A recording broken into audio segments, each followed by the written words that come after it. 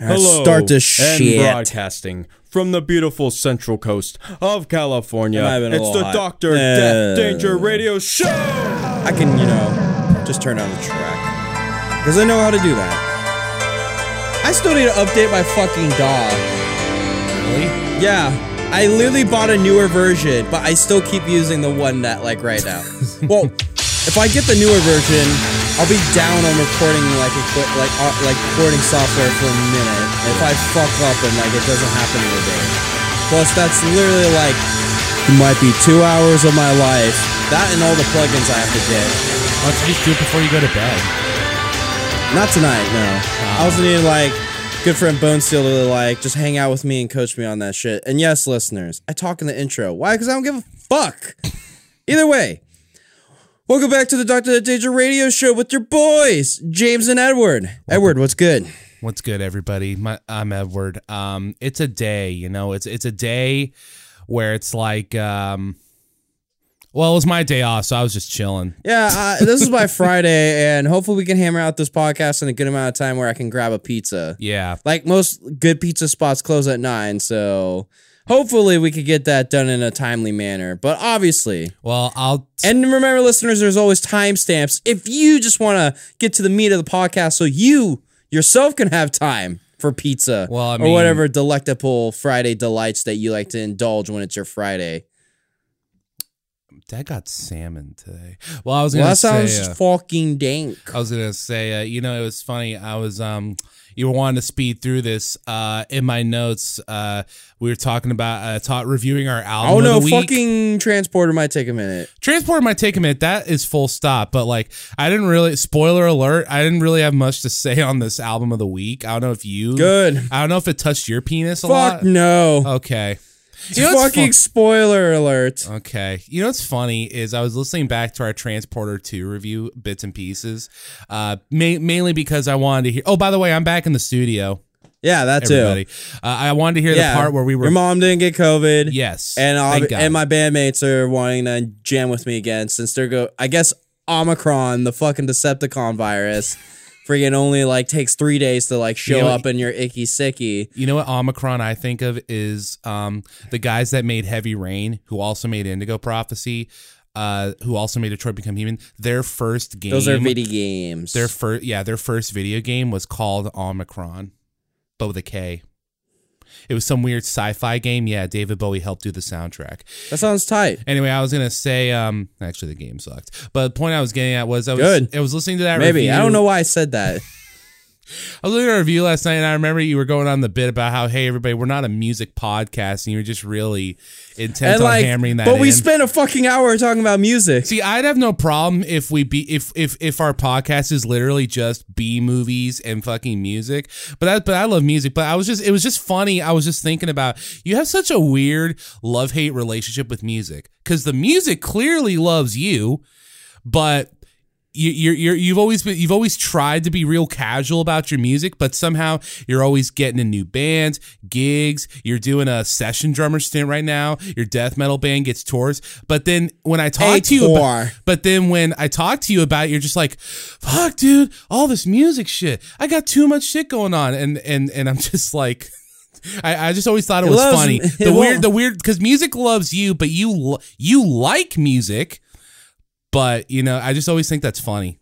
I would think I'd be doing other things. Yeah. I never thought myself I'd be so musically fucking inclined at this point. Yeah. But at the same time, I spend most of my week after work grabbing dinner and then I come here to go play drums. Yeah. Well, one, because I need to practice because I'm gonna I get musical obligations where I need to keep up with my playing. And so I do have fun with it. Believe me, no, I do have fun hanging out and jamming. Oh, yeah. But I do have obligations that do drive me. If I didn't have obligations, I go fuck off. Not gonna lie. Now, Obviously, I'm not like good friend Dylan, who's my guitar player, who I always tell him practice. He tells me, why bother? I have never no need to practice. And then when I have to fucking record him, it's like we spend days on one song. You know, when you put it like that, it makes Dylan look really bad. He's not wrong, though. It's a running gag. And a it's Toxic like, Wizard. why? I think we sound fine. Don't make me actually play the track back. Don't make me play the track back and actually pay attention to you. It never turns out well. Literally, there was a pseudo argument at practice last night where James was like, hey, Dylan, why don't you practice? And then, long story short, it ended up with Dylan yelling at James, I will break your fucking drum set. Because I keep annoying him by saying that. But there is an epiphany. Good friend Bone Steel has said to me, I feel like Dylon's guitar playing is more of a social activity for him than actually just, oh, hey, I'm just trying to hone a craft. I mean, I guess. I just remember when we knew him in high school and he was like, him and Jake were the music guys, you know? Well, so was an ex-friend Redacted back then who now lives in Arkansas. Yeah. But, you know, he thought he was cool. He had an 8-string guitar and listened to Mastodon and Lamb of God all day. And you think like, oh, wow, it's just so compelling. And then you look back, I'm like, are those even clout bands during that time period? Well, Mastodon won a Grammy 2 years ago. Not a Grammy. Well, they won some music award. Well, yeah, no, Mastodon's fucking massive. These are all like... They're massive now, which is really weird, because I can still remember when Crack the Sky came out, and that's really surreal. Yes. It really is. Oh, man. You know, speaking of music, because I'll be honest, I really didn't have much to say this week. Do you want to just get in the hot or not? Fucking let's do this. All right. Did we have a hot or not this week? Oh, yeah, no, we have a hot or not. That's hot. That's hot. That's hot. That's hot.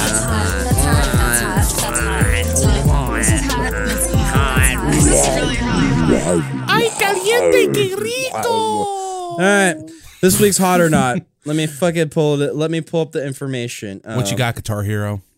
Dude, well, fucking, yeah, no, like, I was pulling up that bumper, I was, like, ranting how I'm like, these young fucks that I hang out with, they play on hard on Guitar Hero, what the fuck's this shit? I'll fuck them up. I'll throw a fucking expert. Yeah, like, bro. they can play actual guitar, like, than I can, but when it comes to fucking Guitar Hero, they're fucked. Yeah, bro. I'll fuck them up, no fucking star power, bro. Yeah, dude, Get Hard fucked. barely uses the orange button. Like, what are you even doing? Yeah, what the bullshit? That's not even Guitar Hero. Yeah, come on, what are you fucking youngsters? You come into my fucking that actually territory. play guitar. I'll fuck you up with this fucking plastic bullshit. Oh yeah. So what's the song this week? You know, I gotta wait for Spotify. Damn it, and I don't want it to play just yet. True. But today's song is by the artist known as Nia.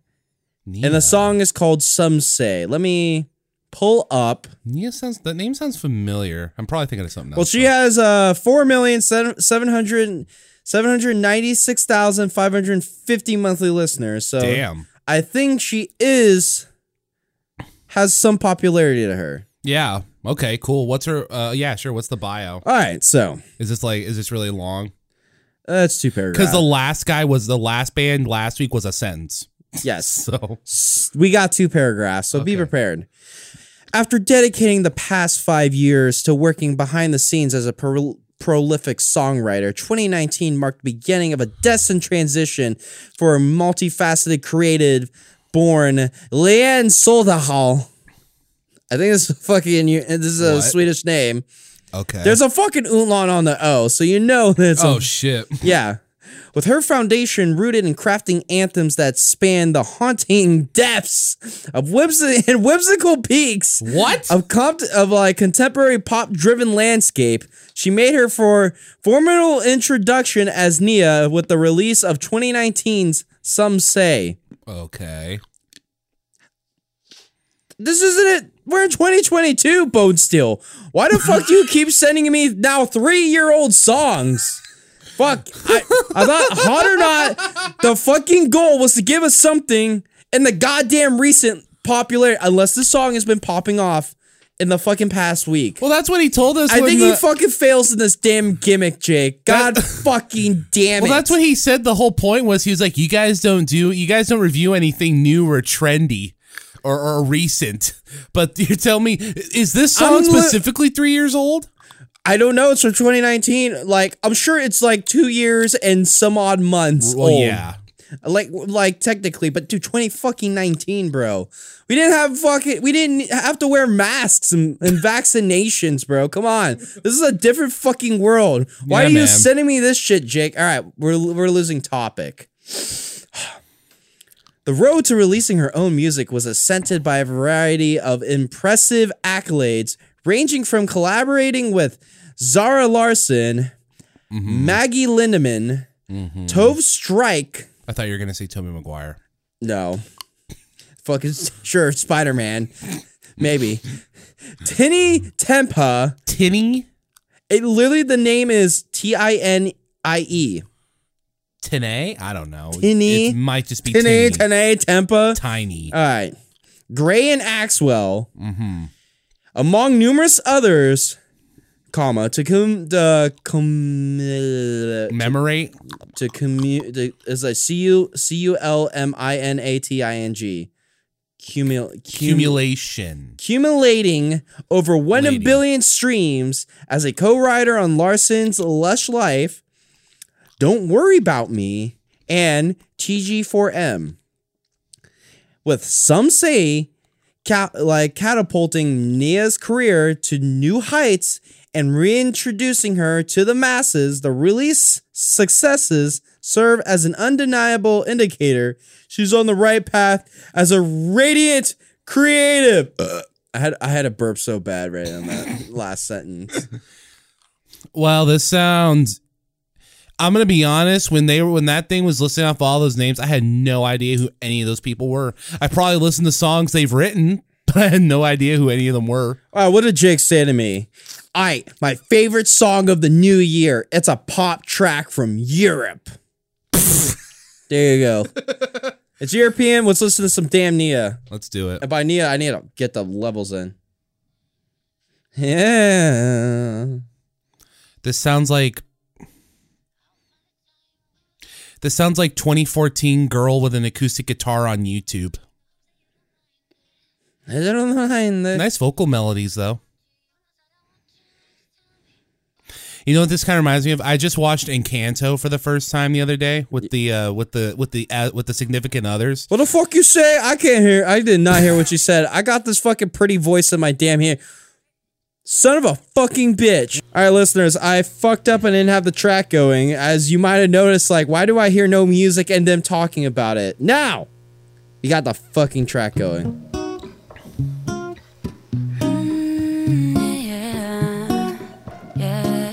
Yeah, I said before we cut off, I said this gives me like 2014, like a woman with an acoustic guitar on YouTube vibes. I do like the vocal melody. Well, there's a fucking production to it. Yeah, I do like the vocal melody.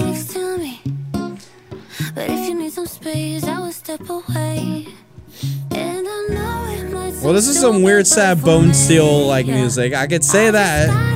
I like sad music. Sometimes. Well, most of the time. My favorite band's 9 Inch Nails. You know what this sound kind of reminds me of? I just watched Encanto for the first time a few nights ago. This music this is some fucking boy band melody. This is like a Backstreet song or NSYNC fucking. Hold on, let me. Not that. You gotta wait till the chorus again. I want to hear it again. And there's so many guys who told me I deserve someone. I wanna call you up, but maybe it will only make it worse. I know, we're intentively listening. There's not much commentary. Okay, here we go. This is like when Bon Jovi worked with that boy band producer. Yeah. Oh, this is totally boy band backing track. This is so fucking 2000. God, where the fuck is this from? Tell me why, then but a heartache. Tell me why. No. This might be something else. No, it is, but this has to be like I know I've heard this on my 90s Euro dance trash or some fucking Cascada. I've heard this before. My money's on Cascada. I don't think people understand how, like, not revolutionary, but how, like, big of a deal Cascada or was. just how much fucking dance music I've listened to and I know these melodies in my fucking back in my subconscious.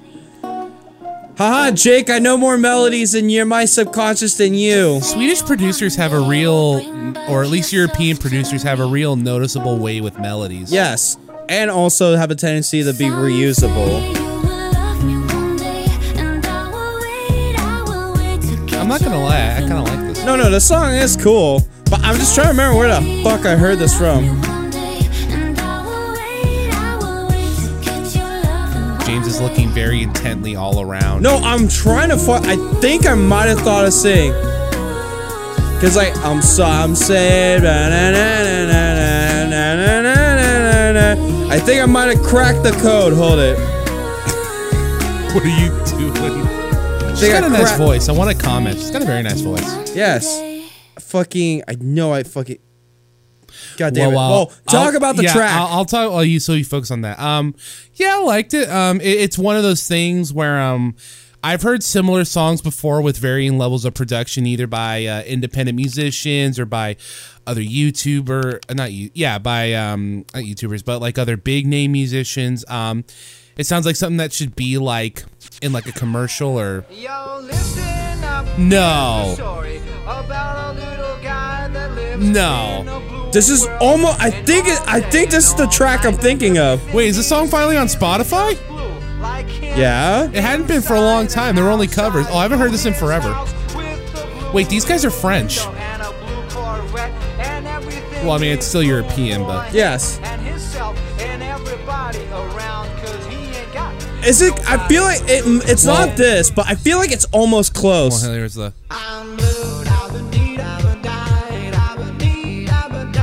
I mean, I can vaguely hear it. I could be fucking wrong. I would have to search for some other stuff, but we'll be here forever.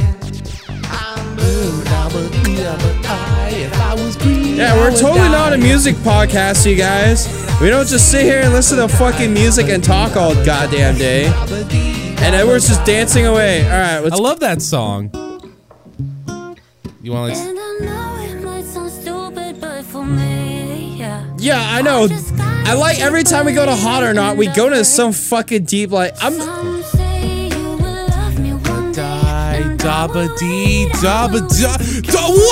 fuck? Haha! Oh shit! Oh shit!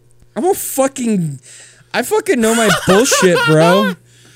Oh man, I don't know if that's a good thing or a bad thing, but dude, trust me, it happens to me. It happens to me semi often. I'll hear some song, I'll be like, oh, this sounds like some random ass tune from whatever. I totally get it. Oh man, that's funny. That's really funny. Well, I solved that mystery, but I like Blue. I'll give the song a Hot. This is soft Blue, but I literally am sitting there. It's like, why do I feel like I know this? And I'm like, no. It might be Blue, but there could be another songs, but it's kind of close. Oh man! And that same bouncy melody rhythm going. Dun, dun, dun,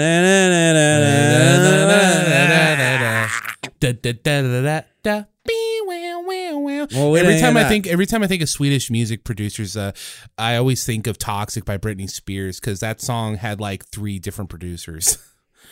So we saw that mystery on Hot or Not. I'll give it a Hot. I like this track because it was fine. It was good. But I know it's like Bo Steele's been fucking listening to fucking Eiffel 65's Blue on like a minute. I'm like, bro. Hey, it's a good song. I just know this fucking garbage European music on repeat. Bro, I listen to Scooter. Jake, you fucking suck, bro. Go listen to some fucking Scooter, you poser weenie. No, he's too busy still blasting that one Third Eye Blind record. Oh, dude, but the fucking best Scooter songs, actually, one of the best Scooter songs is fucking Woodcover. Damn it. It's like, I know I'm like, should not fucking play. Nia, goddamn, go away. I already listened to you once. I don't need you anymore. God damn. So yeah, this track gets a Hot. Are you gonna look for that song you were talking about? I'm gonna play a fucking Scooter song because fucking now we're going.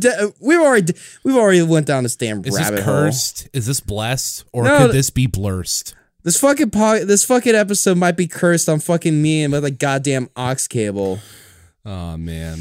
Well, let's just hope it's actually recording this. Well, it should be recording this time. I'll fucking make sure, god fucking damn it. Okay, what's this? You're gonna hear some fucking click clacks like that. That was right in my brain. Yeah, but it's not on audio. It touched my cerebellum. I actually want to see, this song's a cover. I want to know if you can fucking pick it up. Oh, this should be good. I'm either gonna look smart or stupid.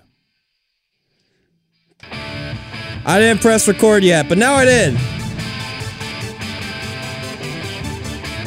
This sounds interesting. Familiar. When I first listened, like, I know this fucking song.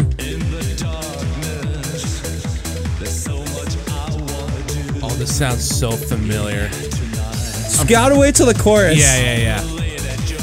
Man, I know, I'm gonna feel so stupid. You know what's actually fucking ironic? Later in Transporter, we're gonna be talking about some fucking techno music. Yeah, we are. Alright. What?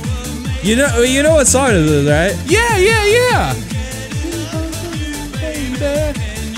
Scooter covered this song? I accidentally stopped the fucking recording for a second. Oh my god, this podcast is amazing this week.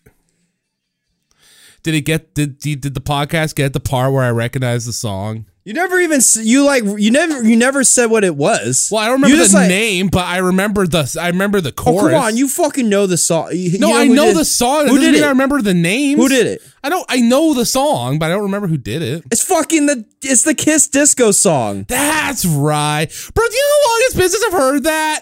What do you think? Bro, do you think I had that on EP? Bro, that's the best fucking Kiss song. All others are fucking like mediocre crap, except that one. Hey, Love Gun is... What, Detroit? Something. Okay, Detroit rocks. Okay, listen. I apologize. I don't mean Kiss to say they're a mediocre band. I'm not a big Kiss fan. Except they are a meme. Oh, I've gone on record saying I think Kiss isn't that good of a band. I've gone and said it at least once.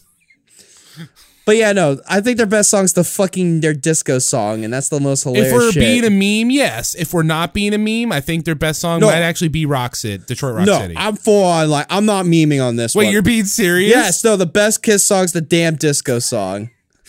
I don't think that's a compliment. Well, I'm not loaded like Kiss, so who gives a fuck what I say?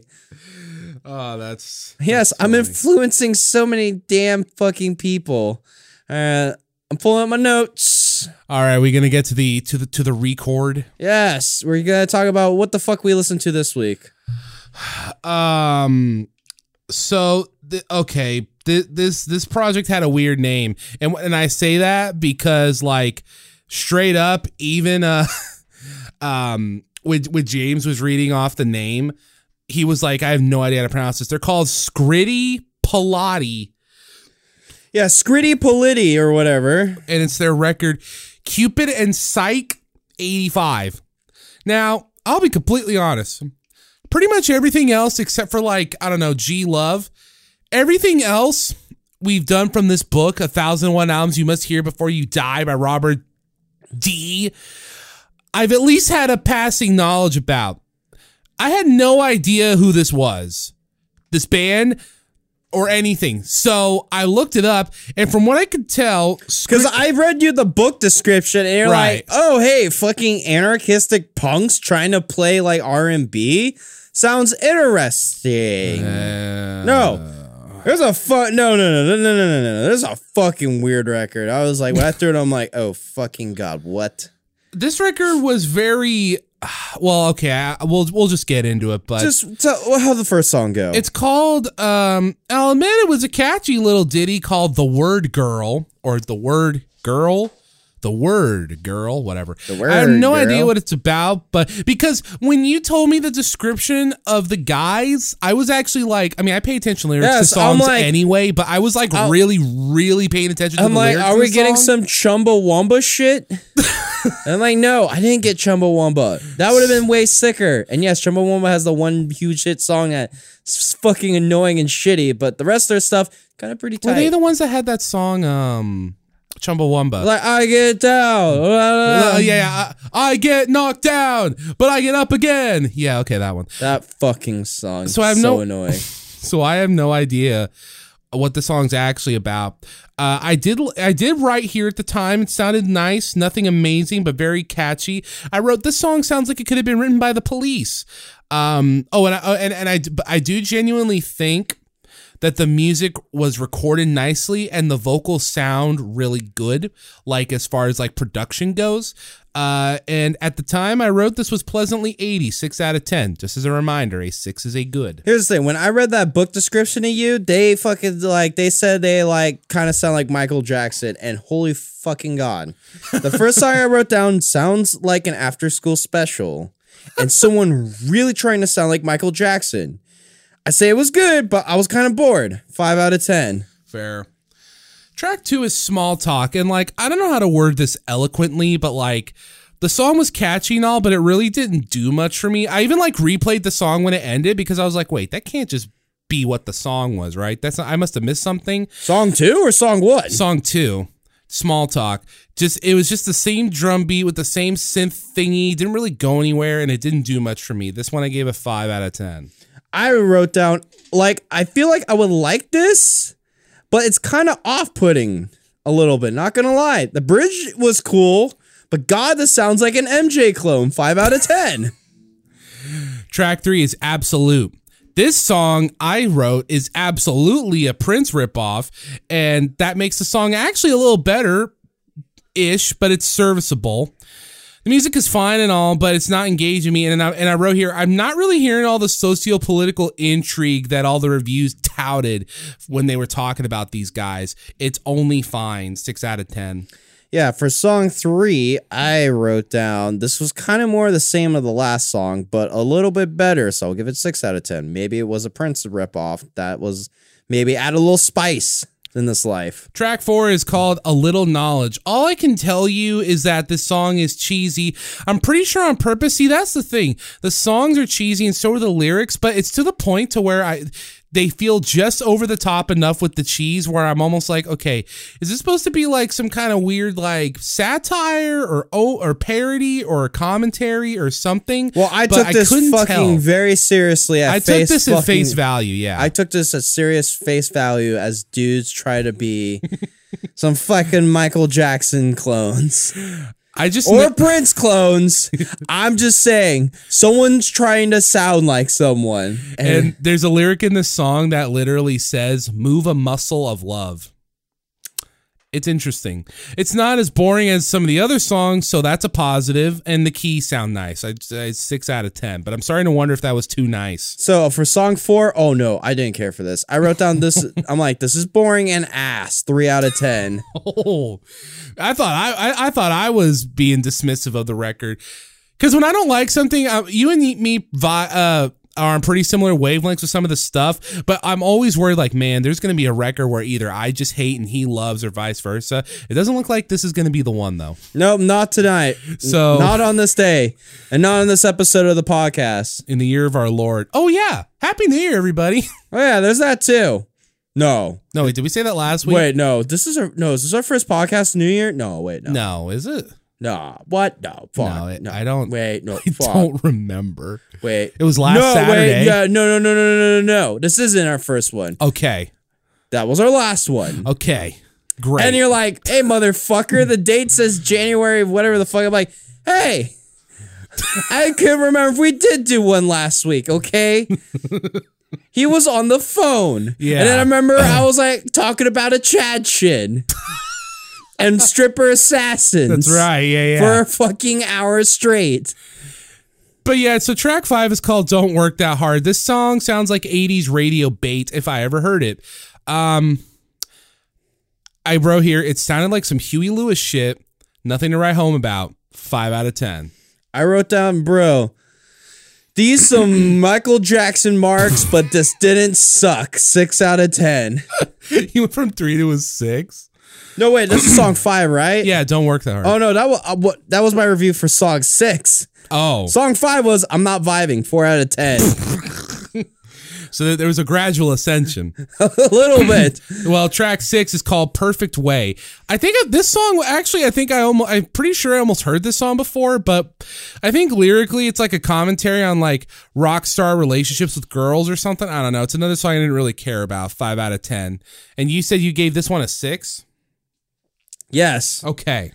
I got the weirdest fucking reaction. What? So yeah, listeners, quick fucking inside my story. I had a show at one venue, but like there was some drama that came up, not for me or any personally, just with the venue owner, where we had to pull out and using his venue. So we had to try to find another venue. I have this one lady talking to me, trying to set, like, she says she has an industrial lot that we could post up in the city of Lompoc. Oh yeah. And like she's talking, I was like, she went to City Hall and there was no clerks there, and they told me to come back Monday because maybe she's trying to do it proper and get permits instead of being like me, where I was like, fuck it, if we got a fucking space, we're just gonna post up and go. In an industrial lot, fuck yeah. I'm like, just do it. And then like some issues happen, it's usually they'll slap you on the wrist for doing it one time. And I wrote down a response, damn, that's annoying. She gives me pounding heart reaction. Why? And then like she said, I'll keep you posted. I'm like, that was confusing to me. Hey, this is very intense. Why would you heart to react to me going like, that sounds annoying? Why, when you work with city government and city governments being buttholes like usual city government? Well, maybe she thought that was your way of comforting her in these tough, trying times. I don't know, dude. Neither do I fucking Let's get back to fucking Scritti Politti. So track 7 is called Lovers to Fall. In retrospect, this might be my favorite song on the record, but I think that's a low bar. So this one started off, I'm like, okay, heads bopping a bit. This is nice. Some upbeat 80s cheese. I like the various chorus and pre-chorus hooks, and yeah, it's catchy. It didn't suck, and I didn't hate it. 6 out of 10. All right, song 7. Around this time, I was a little busy trying to do like with some banking and shit because I started a new job. We got paid like 2 days ago, but the payment didn't go through. Had to investigate if it was my bank. It wasn't. It was my work. They forgot to add one more number in my account number. So now I have to wait till shit. But then during this time, this song was playing, and I wrote down, I missed this damn song. But honestly, when I was able to hear it, it was some filler shit. 5 out of 10. Like, it was good, but I'm like, dude, this is a fucking filler. Dude, I got better shit to trip on. Fuck this song. This next one's a weird one. Track 8 is called Wood Bees. Like wood, like the wood, like tree, and bees, B-E-E-Z, like bees nuts. Oh wait, I actually wrote here more like word D's. Not fuck, I ruined my own joke. It's fine. I don't know. I didn't have much of an opinion on the song. It came and it went. 5 out of 10. For fucking me, I wrote down this is more of the same. 4 out of 10.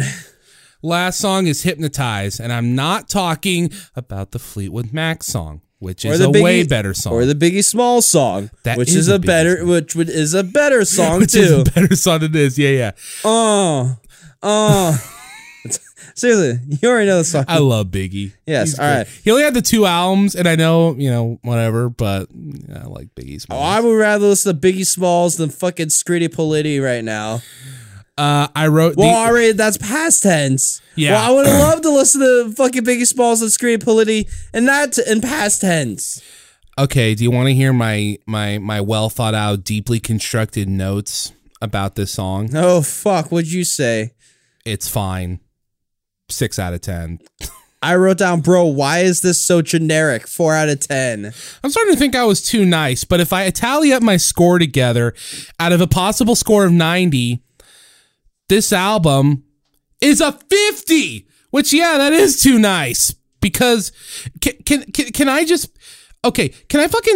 read you some reviews I found for this album that pissed me off? Oh, fuck. Okay, so check this out. Oh, fuck. Melody Maker said, it may not be the sweetest sound in the world, but it's close. In pursuit of the silkier sensations to be cut from the sow's ear of pop, Scritty's Green, that's the main guy, Green, has finally let the slide rule slip and succumb to sensuality. His guerrilla days as the post-Marxist irritant of his peculiarly capitalist trade aren't completely lost, of course. He's still aware of the irony of this role and nagging snatches of guilt and cries of conscience continually pepper Cupid, subverting its aims. The review concluded that this record is a freestanding product as pop should be. It's smart and sweet, not sickly, rich and seductive, exotic, teasing, tempting, and judging by its persistent insinuation onto my Walkman, yeah, the guy used the word Walkman in his review, a durable, desirable thrill. Sounds wrote, if you only indulge yourself in one smooth, non-alternative chain store pop album this year, make it this. And if we're looking at scores, Village Voice gave it an A-, Spin a 9 out of 10, Sounds 5 stars out of 5, Rolling Stone and Q gave it 4 out of 5, and AllMusic gave it a 4.5. I don't know what record they were listening to. That wasn't the record I was listening to. I didn't like this. How shitty was 1985 in the world of music? That's my question. If this was good, what the fuck was going on at that time period? That's really weird to me because, like... And don't say you fucking rock and roll and metal. No. If pop was a fucking doldrums, a bullshitter at that time, fuck, bro. I don't even want to know. I have no idea. Come on, dude. Thriller must have come out. Like, no, when did fucking Thriller come out? I think I'll look right here. I think Thriller is 84. Let me see here. Please talk more into the mic. Sorry, it's 82. Oh God. Fuck 85. If 86 ruled, 85 sucked. 85 must have been bleeding. It must have been bleeding from 82.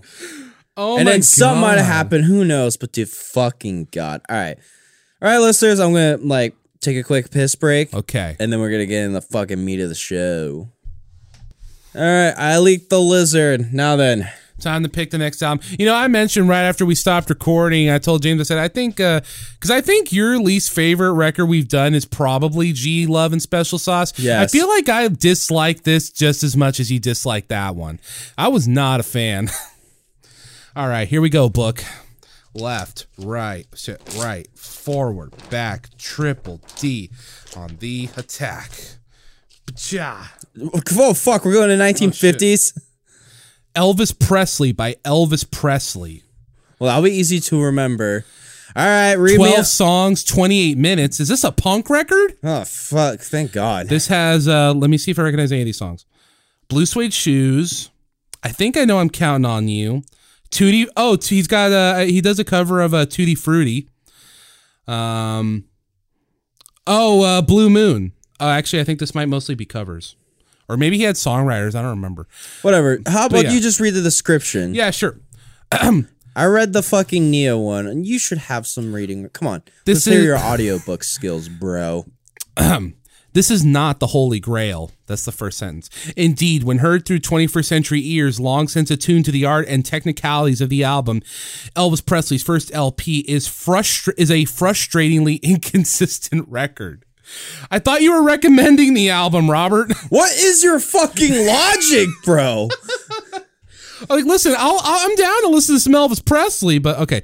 The collection was pieced together from several sessions. Seven tracks were cut in early 56, just prior to the album's March 13 release, but 5 were basically leftovers from Sam Phillips' Sun Records in 1954 and 55, recorded before RCA bought out his contract. The overwrought vocal on the Sun take of I'll Never Let You Go, Little Darlin', verges on self-parody. The irony is that Elvis had no public image to mock at that point. And here's a curiosity. Though every CD reissue includes Heartbreak Hotel, the track which propelled the 21-year-old Memphis notoriety to global fame in mere weeks, the original release did not have.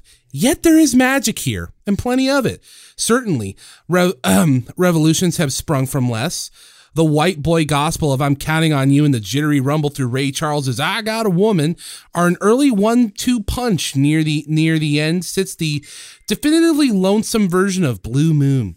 But the key cut is the most stunning Trying to Get to You, which pitches Presley's halfway between country boy and torch singer. It is a landmark recording. Are you sure? Because it sounds like you were talking shit in the first 2 paragraphs. Bro, did you just make a fucking random book? Just like, all right, here's a bunch of shit. Go listen to it. Oh, man. That's funny. And then there's just a little mention here.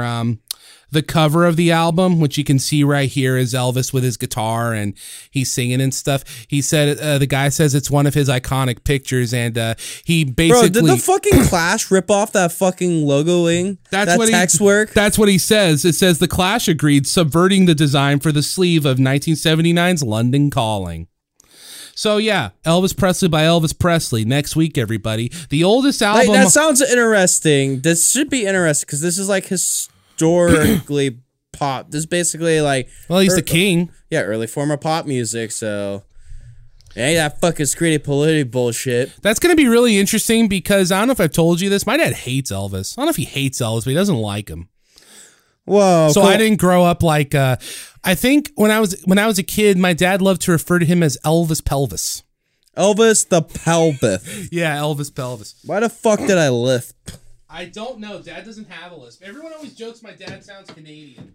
I don't know. He just has it's just his voice, and it's like where he like dudes like to say "Hey, fool." Well, see, my dad is a decently like light-spoken dude. He's kind of like an intellectually type, but the problem is that he is and looks like a cool tough guy badass. So, you know. Alrighty, ready to get into Transcocker 3? Yeah, crack up a cold one. Why? Because we're here to fucking make some explosive noise, dude. We're here to fucking another slam-packed fucking movie of fucking Jason Statham and driving a car really fast. So fucking who knows what the fucking launch. So spoiler alert, everybody. This is better than the album we listened to. Can I say that? Is that spoiling too much? This is better. Fucking way better. Like, here's the thing. This movie has its problems, but it's like, its concept is like, fuck, it's kind of a good concept as we go I don't think it's as nutty as It's not as nutty as Transporter 2. Here's the thing about these Transporter movies. There's one thing that you could say. None of these movies are the same. They're not, actually. I was watching this movie. When I watched the Conjuring movies, those all had the same vibe. Yeah, thanks for nothing, James Wan. Yeah, like those are all the same movies. These fucking Transporter movies are not the fucking same.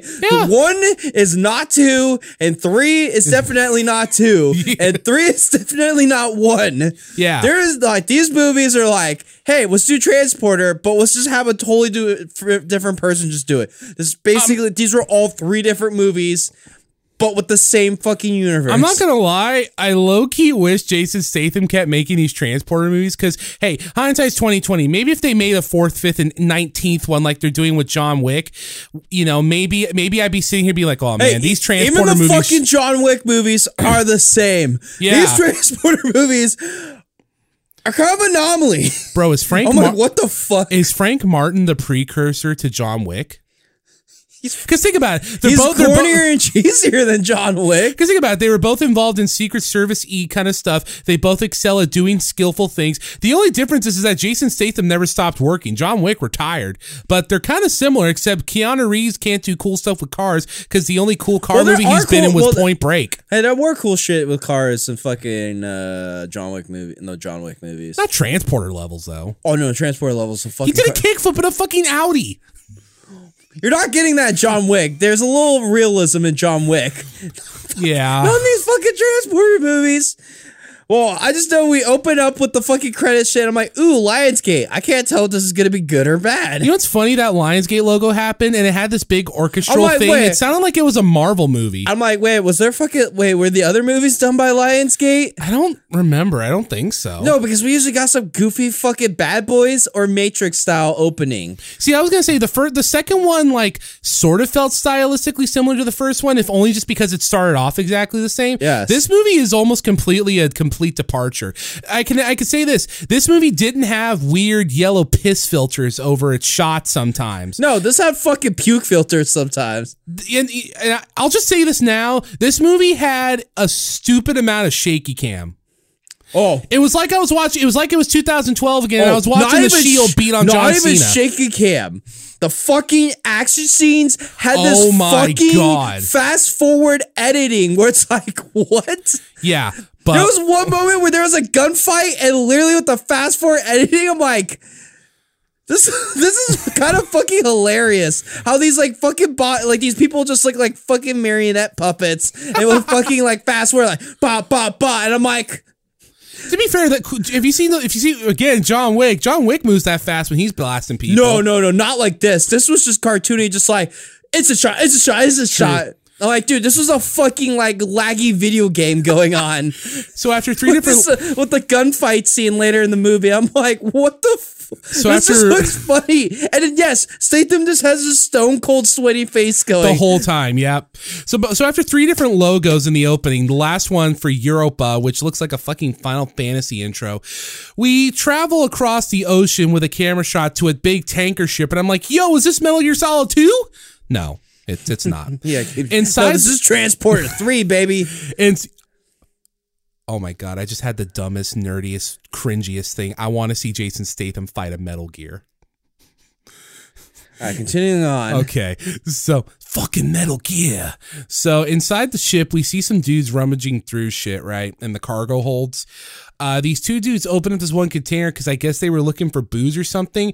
But no, they open up this big vat barrel thingy, and apparently it's some kind of toxic waste. It melts their faces off. And I don't mean with sick riffs. No, I mean it literally melts their faces. Yeah, I just was like, it was like dudes in orange garbs open up a fucking sink barrel, and it was like gnarly fumes. So I wrote here. Now we have a shot of what I guess is Europe and an Audi. Yeah, and I wrote here really quick. I said, so this time Statham has to fight against chemical warfare. Cool. Or as I realized here, if you separate his name could be Statham.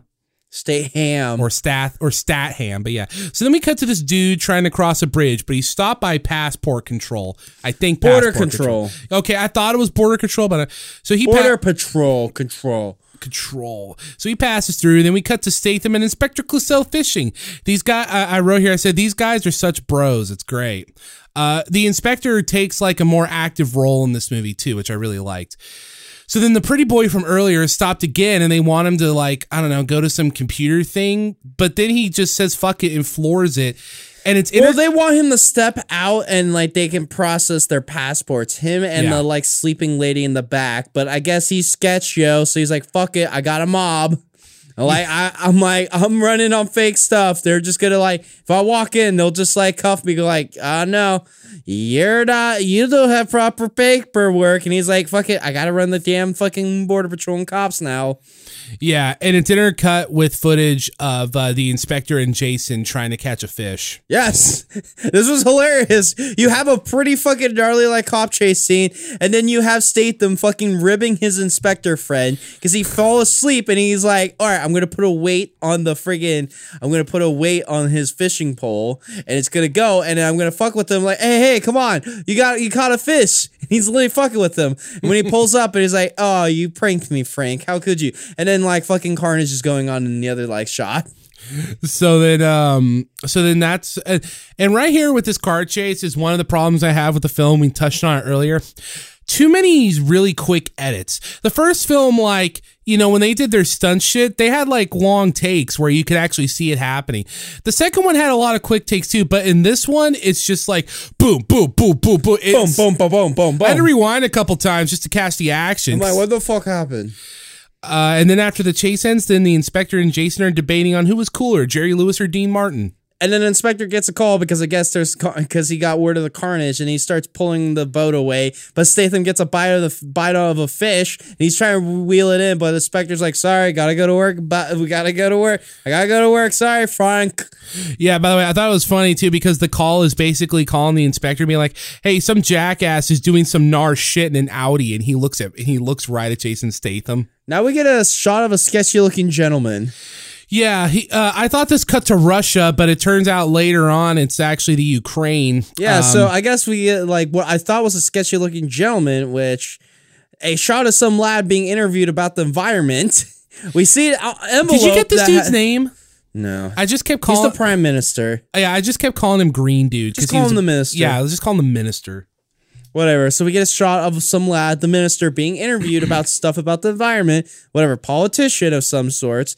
We see an envelope that has a cell phone, and then we find out that the prime minister, we find out we have a prime minister in this movie that did an environmental bill that has pissed off some bad guys. Yeah, that's what it was. Ain't that a fucking shift of the movie? We went from the friggin' the first movie, Human Traffickers and Richie douche people. Yes. To fucking the Colombian Cocaine Cartel. Yeah, you know, that Colombian Cocaine Cartel having a fucking super virus. That one Colombian, hey, we need to dump trash in the Ukraine. Well, I think it's more along the lines of like eco-terrorism ish. They're trying to dump hazardous Look, waste. I just know Jason Statham is saving the world this time, sort of. Bro, we went from a fucking super virus to now fucking now it's a fucking dudes just want to dump trash. When you make it sound like that, it makes it just sound like Jason Statham's just picking fights with litterers. Just compulsive people that litter all the time. Well, yeah, obviously, like, littering is a fucking $1,000 fine. Pick up give a hoot, don't pollute, or Statham's gonna come in and whip your ass. What would you rather do? Would you rather pay the $1,000 fine, or would you rather get punched by Jason Statham? They both suck. One's gonna hurt my wallet. One's gonna hurt the wallet. One's gonna hurt the face. Seriously, his fucking punches knock you out for like a good minute. Like every fucking thug is just dead after every hit. So anyway, so then the sketchy dude, like you said, so that all happens. Well, the sketchy dude turns into like, oh, this is a sketchy looking dude. Oh wait, no, this is the prime minister. I don't know. I can't remember. I watched this movie early in the week. So then Statham is at his estate. Get it? Okay. So he's at his home. He's chilling on bed, right? Then he gets up to walk to his TV. And then, a car comes through his wall and Statham looks annoyed. He doesn't look concerned. He doesn't even like exclaim or go, oh, or anything. That the fucking car just went through the wall of his house, basically his front door. He's just like, does he have the acting range to be concerned? And his face just looks like he's looking at that and he just goes, oh, blimey, that's inconvenient, isn't it? Hey. So, hey, some dude just, someone just crashed through my house. It's like, a normal Saturday. Why didn't Audi just jump through my through my house? So anyway, this don't seem right. He goes to check the body in the front of the car, and it turns out it's the dude from earlier. It's a dude. Yeah, it's that one dude in the Audi that tried to run from Border Patrol. So this scene was really weird because then we get a flashback. But here we had no indication or clear designation of it being a flashback because there's no there's no screen wipe like in Star Wars. There's no flash of white. No, he's just looking at this guy who we find out later his name's Malcolm, and then all of a sudden it cuts to him refusing a deal with someone. Yes, we have a flashback of Statham talking to some big head goon. Like literally, this dude had a big head and had a British thug accent. Yeah. You sound like a thug. And then Statham denies the job that he's trying to make him do. It's like, well, my boss never whatever. It's like my boss is never wrong. You are the right man for the job. And Statham's like, well, I don't want to do this job. Yeah. And he's like, well, sorry, it's my boss's way or the highway. And he's like, well, fuck you, it's my way. And he whips all these thugs' asses. I like this fight, but they went to attack him. Yeah. And then it was like something out of a cheese. It's like what you expect out of a cheesy kung fu movie. This is a fucking cheesy movie, period. Well, yeah, but he's just talking to the one dude. You kind of see some dudes in the background, but once he refuses, fucking 12 dudes just come out of nowhere, and Jason has to fight them. I'm like, what? You're not wrong. I'm like, what is this? Had a casual meeting, and then he said no, and then 12 dudes appeared, and I guess I have to fight them. It's literally the stereotype of what people think of when they think of kung fu movies. RZA would have liked this movie, is what I'm saying. Okay. Yes. So I want to comment about this fight. I like this fight, but I hate this fight. There's so many quick cuts. There's so many quick cuts in shaky cam that it looks fake. Okay, that's what I liked about the first one. And I know a lot of wannabe pretentious film critics like to use terms like, oh, they let scenes breathe. They let this and that and this. No, I like that because you don't need quick cuts and you don't need to speed up the footage to make Jason Statham look like a convincible tough guy who beats the shit out of people. He looked like a convincing tough guy in the first movie when you didn't go boom. It would be 10 cuts in less than 5 seconds. It was headache inducing. Yeah, no, 10 cuts and fast forward editing. I know, it's for like some reason. Jason Statham deserves better than that. Here's the thing: the first movie, the fight scenes were perfectly fine. Yeah, and like second one was just ridiculous, but that was a time period. This was just even more beyond. I'm like, it's like you don't have to do this. Yeah, I know. This is just over excessive, and not even good over excessive. No, I know, and that's what it kind of ruined the fight because it's a good fight. There's some cool action happening, but like. It didn't breathe. Whatever. Now when the ambulance arrives for Malcolm, I think this is when I actually learned his name. We're saying this guy, Malcolm. Which I guess Malcolm was the dude that he referred to the fucking big-headed goon. And Malcolm, but that didn't turn out well. And Malcolm keeps trying to say, "Don't take me from the car." He's like, "Why can't you leave the car?" He's like, "Not the car." It's like, what? And then Statham's like, "What?" But then... Okay, whatever. Well, an ambulance needs to arrive to help you. Yeah, once the ambulance gets there and takes him away, Statham looks in the back seat and he sees the woman there from earlier. I have no idea how he didn't see her earlier, but whatever. I think he was kind of focused on a bloody man. Like, this lady was just kind of just crashed out. I think he was focused on his friend and a bloody man and calling an ambulance. And then realizing... Fair. Oh shit, maybe for plot convenience, I just realized, oh hey, there's a sleeping lady here that didn't get wrecked by the fucking car flying through a damn wall. What if Jason Statham needs glasses? But yeah, I don't know. Maybe Statham does need glasses. So Jason Statham finds a fucking lady just crashed on the back of the car. And this is important to note. He noticed Malcolm was wearing some weird bracelet. And he's like, all right, whatever, weird bracelet, bro. He goes to talk to the lady, and she's like, "Don't let him leave the car." And he's like, "Why can't he leave the car?" And she's like, "Not the car." Then she holds up his own bracelet, and then you can see like, and then Statham's just like, he got a light bulb, and he's putting 2 and 2 together. He was like, oh shit, maybe this bracelet is sketch. I don't know why. I laughed so hard because when he started to book for this ambulance, he's running like Usain Bolt with a fucking Terminator friggin' face expression, just sprinting out this. He was so fast. I thought he was gonna catch the ambulance. It was cartoonishly fast. I'm like, he looks like Usain Bolt. He's like running straight forward to an explosion. It just happens and he flies back. I literally wrote here, he Usain Bolts it for this ambulance. I said Usain Bolt too. And I swear to you, I didn't because oh, by the way, the ambulance explodes. Yeah, ambulance explodes and like he's still like running towards this explosion and he flies back. And I was gonna say really quick, like freaking, I had it typed out, but I had to delete it because the thing exploded. I was so ready to type, Jason Statham runs faster than a moving car. I was ready. I was going to accept. I was going to conform to that reality, but unfortunately it blew up. Maybe it blew up because he was moving so fast. It was some weird kind of like Barry Allen Flash bullshit. He seriously looked like the fucking like the bald Flash chasing after this damn fucking exploding ambulance. I love it. Like, seriously, the editing made it look like he's running so much faster than he actually is. I'm like, what the fuck is going on? I feel so bad for the first Transporter because I feel like objectively that is the better made movie of these. But the second and third movie, there's so much shit to talk about, bruh. Okay, so that blows up. He goes back to talk to the lady, and the dude from earlier shows up randomly out of nowhere behind him and punches him in the face. Yeah. Knocking him out. And then Statham, because then we see Statham in his boxers because, we had to see Statham. He's a stout fella. Yeah, he looks like he's fucking chiseled out of marble. He really he gets more buff with each movie. Like, he was in shape. He was in shape with in the first one, but I was like, he just looks like Chippendale. This one, he looks like he's training for the WWE. Yeah, no, he's looking like he's trying to be a fucking Avenger here. Or the fucking Fast and Furious movies. Who knows? To be fair, those are superhero movies. I don't care.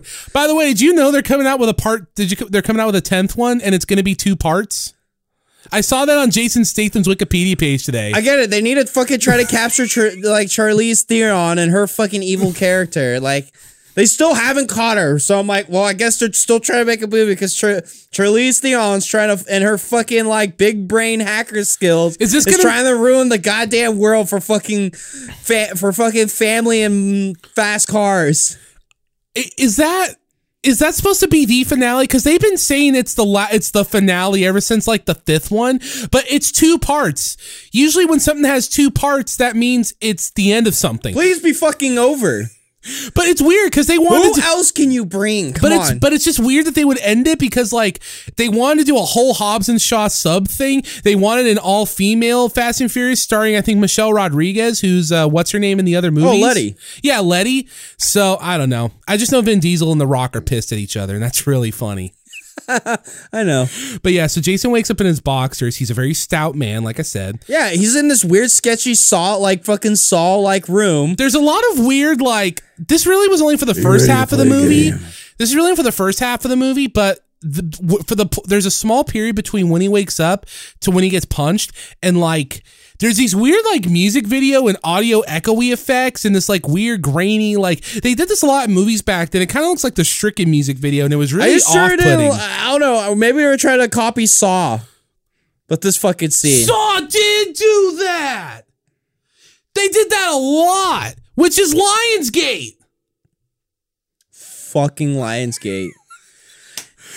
Oh, we're not fucking watching the Lionsgate. You and your fucking fast forward editing, your grainy bullshit. God damn it, Lionsgate.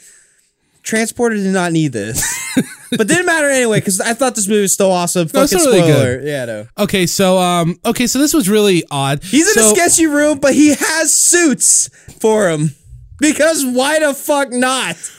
I was so ready to have Jason Statham be in his boxers this whole movie. I was ready because the second movie already reminded me of Crank, and this really reminded me of Crank, especially with all this weird visual shit. Well, it's not gonna lie. I think after this movie, we should just go watch Crank. I don't feel like I don't feel like departing from Statham yet. I think we should just watch Crank. Here's the thing: Crank 2 gets really gross and grainy too. Yeah, the first one kind of did too, but.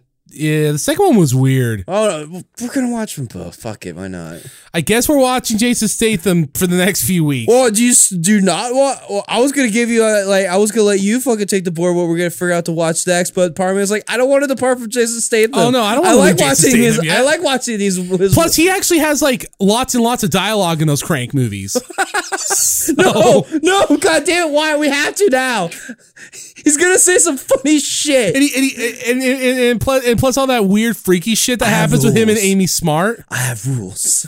Yeah, in this movie is like, I have rules. Blah blah blah. This. Yeah, but in Crank, he's just.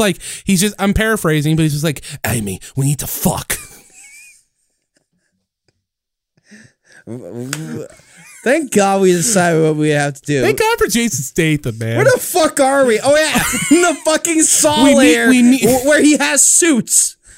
This is where we meet our main bad guy. We learn his name later, but for now he's unknown.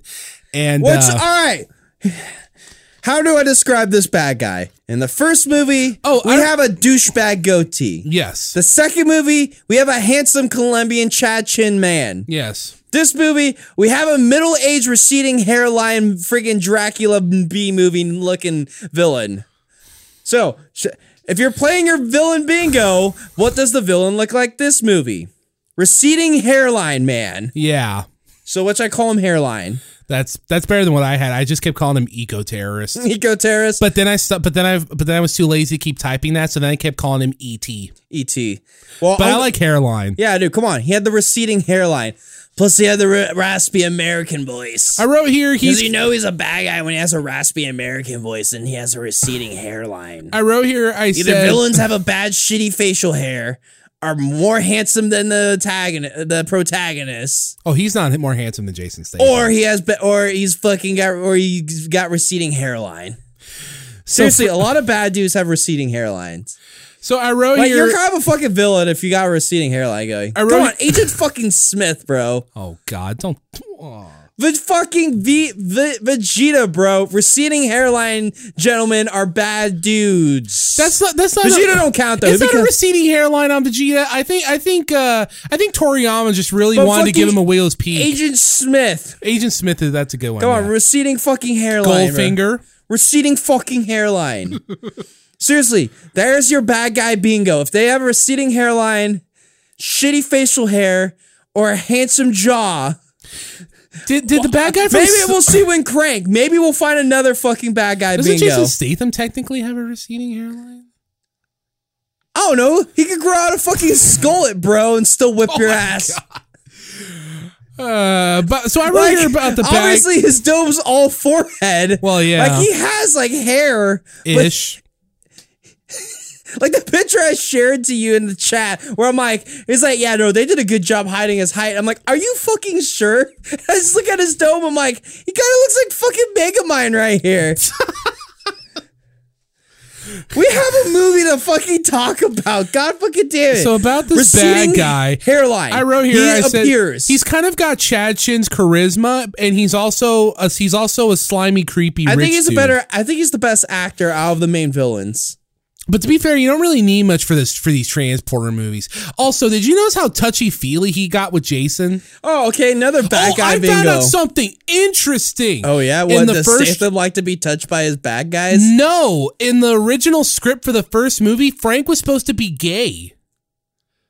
But I guess they changed their mind, and that's also why they threw in that random-ass love scene for no reason with him and Lai, was to erase the gay. Why would it matter if they established his fucking sexual orientation? Because it was 2002. That was still something people cared about. I don't know if that's it's like they just want like maybe a European subplot that he might be like a gay gentleman. Or can we just get fucking Jason Statham wearing a fucking nice suit just whipping ass? I'll be honest, that would have been pretty. Can you imagine how groundbreaking that would have been? Have a badass like played by Jason Statham, but the character's gay? But no. That would have been some positive representation. No, we got fucking abs and lays pipe. You could be gay and be ripped and lay pipe. True. But lays pipe on women. Yeah. Which is funny because, like, he doesn't get laid in the second movie. He didn't and in the spoiler alert, in this movie and the first one, he's kind of, especially in this one, he's kind of more or less forced into it. Like, yes, he does eventually consent, but Frank Martin is a man that doesn't really go after sex. If you've seen this movie, we're already like on this. Come on, we keep losing plots. I'm sorry. Okay, so God damn it. So that big buff dude that punched Statham earlier, his boss, the big-headed fucking goon. Yeah, his boss just randomly kills dude, he has him. a fucking big head, bro. His boss just randomly kills him because, as I wrote here, he's ruthless. Evil. Yeah, dude, evil receding hairline. Fucking raspy, smoky like accent, freaking smoky like talking voice, and ruthless demeanor. He kills us like thugs. So he killed the big-headed thug, bro. I thought he was gonna be like the sub boss that Jason would have to fight before, the main bad guy. No. So he tells Jason, I have a job for you. This isn't just another job, though. This is a mission. You got to deliver something. And Jason has that same wristband that Malcolm guy had now. So he knows he's kind of fucked. And they take him to his Audi, and the girl from earlier is in the car. This dude, excuse me, is like, hey, you remember those silly guys who recently snuck chemicals on plane to blow them up? Same idea with these bracelets. If you move too far away from her, bracelet goes blue, then it goes orange, then it goes red, and then kaboom. Yeah. I don't know if he said kaboom. So he has to be so Statham has to be near his friggin' car. Yeah. He cannot be away from it at certain distances. And then Jason, Jason's on his way. He tries to make small talk with this lady, but to no avail. She also refuses to put on the damn seatbelt because there were beepers going on. What'd you think of her really quick? I know we just went off a deviation, but I actually wanted to ask you because I was looking at the Transporter fan base, and this lady's kind of contentious. Some liked her, some hated her. I think she's fucking hilarious. Just continue on. She's got some gold later. So then we cut to the tanker from earlier. And then, okay, everything I'm about to say right here. Now I'm tripping the fuck out. There's a fucking devotee fucking fan base for these Statham Transporter movies. Enough of one that I was able to see people being like, oh yeah, she was like the worst part of the movie. Or somebody like, oh, she was like she was like the best heroine. But there's only two. Some people consider Audrey. She doesn't do nothing, but she's nice. Wait, Audrey the mom? Yeah. Oh, I thought it was Audrey. No. The stripper assassin's named Lola. Of course I fucking And she was the bad guy. Yeah. But yeah. But she was part of the fucking main advertisement campaign for that damn movie. She's on the poster. Do you know what's weird? In every single Transporter poster, I just noticed this today, Jason Statham is always doing this. He's He's always diving while dual wielding guns. He never once dual wields pistols And honestly, it's shown he has weapons in his car, but he never goes for guns as a first option. And I don't think he's ever shot a single person with a pistol. Well, no, he did in the first movie for like one fight, but it's not like his default weapon. His default weapon is punching people in the face. Those posters lie. Dude, these movies are hilarious. Okay, so everything I'm about to say right now in this one paragraph of notes happened in less than a minute. Just follow me, okay? So then we cut to the tanker from earlier. Then the boat transitions to a dead fish, and then, because now we're in Frank's room with the inspector. But then, before anything's even said, we cut to the minister in witness protection-ish. But before anything's said, then we cut back to the police at Statham's house.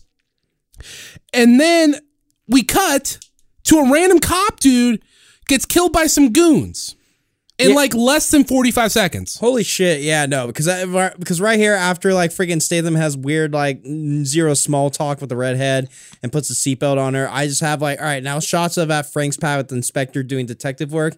And then we get a shot of a tow truck driver getting shot. And I guess there was also fucking, you know, all that other inner fucking shots going on. I'm like, I'm not going to bother. Too much. But this is why I record the audio and you take better notes. So now Jason's out. Now he's out at... he's past a toll bridge. Driving somewhere. Yeah, he's at a toll bridge and he was told to call the bad guy. So the way his Audi's been fitted, it's got a GPS that tracks him. And you remember how in the older movies he had to put in a code to use the car? Yeah. Well, now every once in a while the guy's going to give him coordinates and he has to go to those coordinates. Yeah, so he gets called what the code is and puts it in. He gets coordinates to go to Budapest. Yeah, and he's trying to ask her some questions to get to know her a bit, and like, eventually just pulls over to interrogate her, and she's being stubborn on the exposition. Yeah. But then Statham, like, actually introduces himself, because usually, you know, his rules, friggin', he is like... No names. No names. Well, it seems like today I'm breaking some rules. Yeah. So he properly introduces himself, and then Redhead eventually says her name, but I don't care. She's just Redhead to me. She's red. We find out later because she's real cold to him, but once he starts driving again, she can't resist his all-American British charm. So she eventually gives him her name, which is Valentina, which was really awkward sometimes because that was my dad's mom name. And my dad's Mexican mom was very much not Ukrainian. Yes. As this lady, I guess, is pretty Ukrainian. It's just me or the mics keep cutting out, or is that my headphones? I think that might be your headphones. Oh, shit. Sorry, keep going. What the fuck? Oh, shit. No. Where the fuck am I? Whatever. Then we show the inspector shows up to the tow truck because, like, the dude got fucking executed, and then reviews the freaking tow truck's dash cam footage to find that the freaking guys that shot him were, like, you know, these thugs in a black Mercedes, and they still took the GPS out of the friggin' car, out of the friggin' wrecked Audi in the back. But then when we're with the minister and he meets with some sketch lad. Why? Yeah. Lads, because you know they're bad guys. And they're like, hey, sign this shit. And he's like, hey, sign this shit. And he's like, fuck off. I need to look over it. I'll see you guys tomorrow. And then they just leave. So then, the minister, those dudes that killed that cop, the minister calls them because they're working for him. And I wrote like 5 question marks. And I think because I just assumed at this point I'm like, well, they got to be going after Statham. Yeah, well, because it's like, I guess we eventually find out something, but whatever. Yeah, the minister has now thugs for him. And the inspector's able to find Statham. We totally forgot that he talked to the sketch lads and then like he was reviewing the paperwork and it's like, yeah, so we need 8 ships of trash to be dumped. And like, I thought it was only 1 ship. Sorry. 8 ships, my guy. Ha ha ha ha ha ha ha. Let me think of give me 24 hours to think on it. You got 24. Ha ha ha ha ha. Now we have a heartfelt conversation. Was that the Mandark laugh? Yes. Now we're back to Statham and Red, and they have a heartfelt conversation of a veal. Let me rephrase that. Red starts talking about a veal dinner and various descriptions like carrots and corns and seasoning. Chilled wine. And we got romantic piano music going on. Yeah. While she's in the description. And then Statham peers off course so he can go meet with a lad that might know what the fuck's up with these bomb bracelets. I need to see someone about some jewelry. Yep. That's my phone. That's what I was saying. So we meet a silly German tech nerd. This guy's name is Otto. Yes, his name is Otto, but he sounded like this, and he's like, "Oh, Frank, thank you for coming in. You want? Hey, I got the fresh batch of Wiener Stitches going. Do you want some?" That was his fucking character. Did he really? He had like the Squiscar or Toki voice? Yes, sure. That's funny. Also, I forgot to mention earlier, or I was trying to, but I was going to say, the inspector is able to pseudo find Frank because Jason catches him in a speed trap. Yeah. So that's I didn't know speed traps like that. Holy shit! There's a lot of small edits happening while I was taking notes. But yes, so he goes to talk to this Otto dude. And then, like, Otto's telling him, like, oh, yeah, no, so this bracelets here, this is some freaking hush-hush stuff we got going from the U.S. Pentagon. Yeah. Now it's just like, I'm like, what are we talking about, American Black Ops now? Yes, hush-hush, we got bomb bracelets in America, yeah. I finally found... Hey, what's the last famous stitches in the stove I got cooking right now? I finally found where I was in my notes. I wrote here, so Jason goes into this fucking GTA chop shop. It fucking was. So then, okay, so this is interesting. So then there's a part where the bad guy calls his dudes and he's like, hey, he's got off course. Send someone to go put him back on course. And then, like, as soon as he's done talking to Otto, then these bad guys show up. There's like 19 of them, man. And they're like, you're off course. Gets back in the car, Frank. I don't remember their accents. And then he gets some like silly heavy accent. And he gets in a fight with these like 30 dudes. Yeah, so he's like literally because like freaking Otto's like doing like scanning around the car to find the bomb on the car to maybe he could like freaking like do something about it. But while he's scanning it, he needs time. So Frank's like, all right, looks like I gotta fight some thugs. So he starts whipping their asses, and I think there's a moment where his shirt comes off, and then we get inner shots of Red getting really horned out by his ass-whipping freaking abs and shit. She is very visibly liking what she's seen. And as I wrote here, she is eye-humping him super tough. Yeah, she's eye-humping him. But then, like, yeah, I don't know how much descriptions you fight. I just wrote here, I like the fight. Too choppy. Oh no, too choppy. It's fucking hella choppy. But eventually, we get a fucking big thug that appears. Like, you get the big guy where you try to do punching kicks to his like gut, and it's like it does nothing. So Statham's just thrown through a wall, and I'm like laughing. I'm like, so like okay, and then big thug, but like the fight ends when like the big thug gets stuck into the ground. Yeah. Because it's an auto shop, and like some auto shops where you can like pull over like a freaking trench and then you be able to work under the car that way. And then Jason just hits him in the face with a shovel. Yes. And that's how he beats the freaking big thug. This fight had vibes of when Bruce Leroy fought Show Enough. Just a little guy against this big giant dude. Oh yeah. Also, you remember how we kept talking about the choppy editing? This is what I have in my notes. Also, this fucking speed editing on these fights is not fucking necessary. Fuck off. It's like, again, I'm going to repeat what I said. It's like I'm going to repeat what I said earlier. You don't need all this sped up footage and these quick cuts to make Jason Statham look like a convincing tough guy. Yes, because we need to spend more time on slow drawn shots of Statham, a shirtless Statham putting on a shirt. Oh, they let the film breathe when that happened. Yes. Oh, yeah. We got to establish like romantic, horny tension. We got to with the redhead and Statham's abs. We have to establish that Jason Statham is a very attractive man. Yes. Did you know another reason why this lady got shit was because people thought at the time, some reviewers or fans thought she was unconventionally attractive because of the red hair and freckles? I was like, what the frick are you talking? That's a character type nowadays. That's the Anna from Frozen. It's like, I just thought that was really weird. Not Roger Ebert though. Oh no. In his review, he literally said, and this is a quote, he said, I can't get enough of red hair and freckles. I'm like, calm down, Roger Ebert. He was a horny lad. Okay, so that happens, and he's putting his shit back on, right? They're back on the road, and he gets a phone, and he has a phone call conversation with Hairline. forgot we were calling him that. Yeah, he's talking to Hairline, and he's like, hey man, that wasn't cool how you tried to kill me. And then he's like, hey man, that wasn't cool that you went off the road. You have to stay on course, guy. So Jason's like, I want to talk this out to get clarification. I swear this is what he said. Okay, we can talk. He says, go to the same place. 1 hour. And then we goes to some place I've never seen in the movie before. Was I missing something? Was he talking about the coordinates? I think he was talking about the coordinates. Okay. So either way, it's like, just follow the damn coordinates. Yeah. I will give you instructions when you go there. So they go to what would you call it? It's not a village. They arrive to a market. Yeah, market. There you go. And he goes to a random payphone. Like, the freaking market where you got the small vendor farmers that just roll up with their shit and all that, kind of either a fish market or a farmer's market, whatever. He rolls up to some kind of market like that. Oh, and bro, and there's a payphone. This is, oh man. Okay, so the phone rings, the random payphone rings, and no one else pays attention except Statham, which I'm like, okay, this might be Hairline. I'm gonna cut to the best part. Hairline basically tells him, I realize I don't need the best driver in the world. Any idiot with a license will do.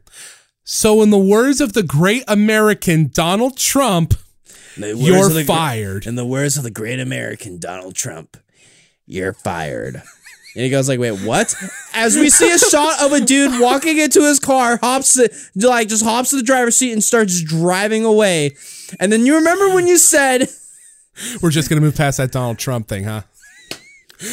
Well, I wasn't going to use it as a platform for nothing, but you got to admit that's funny. Oh, no, I was laughing. That was pretty funny. I did the fucking line. In the great words of the... What was it again? It was like, in the words of the great American Donald Trump, you're fired. But yeah, so someone jumps in Statham's Audi and drives away. And remember when we were talking about how he was almost outrunning a fucking car?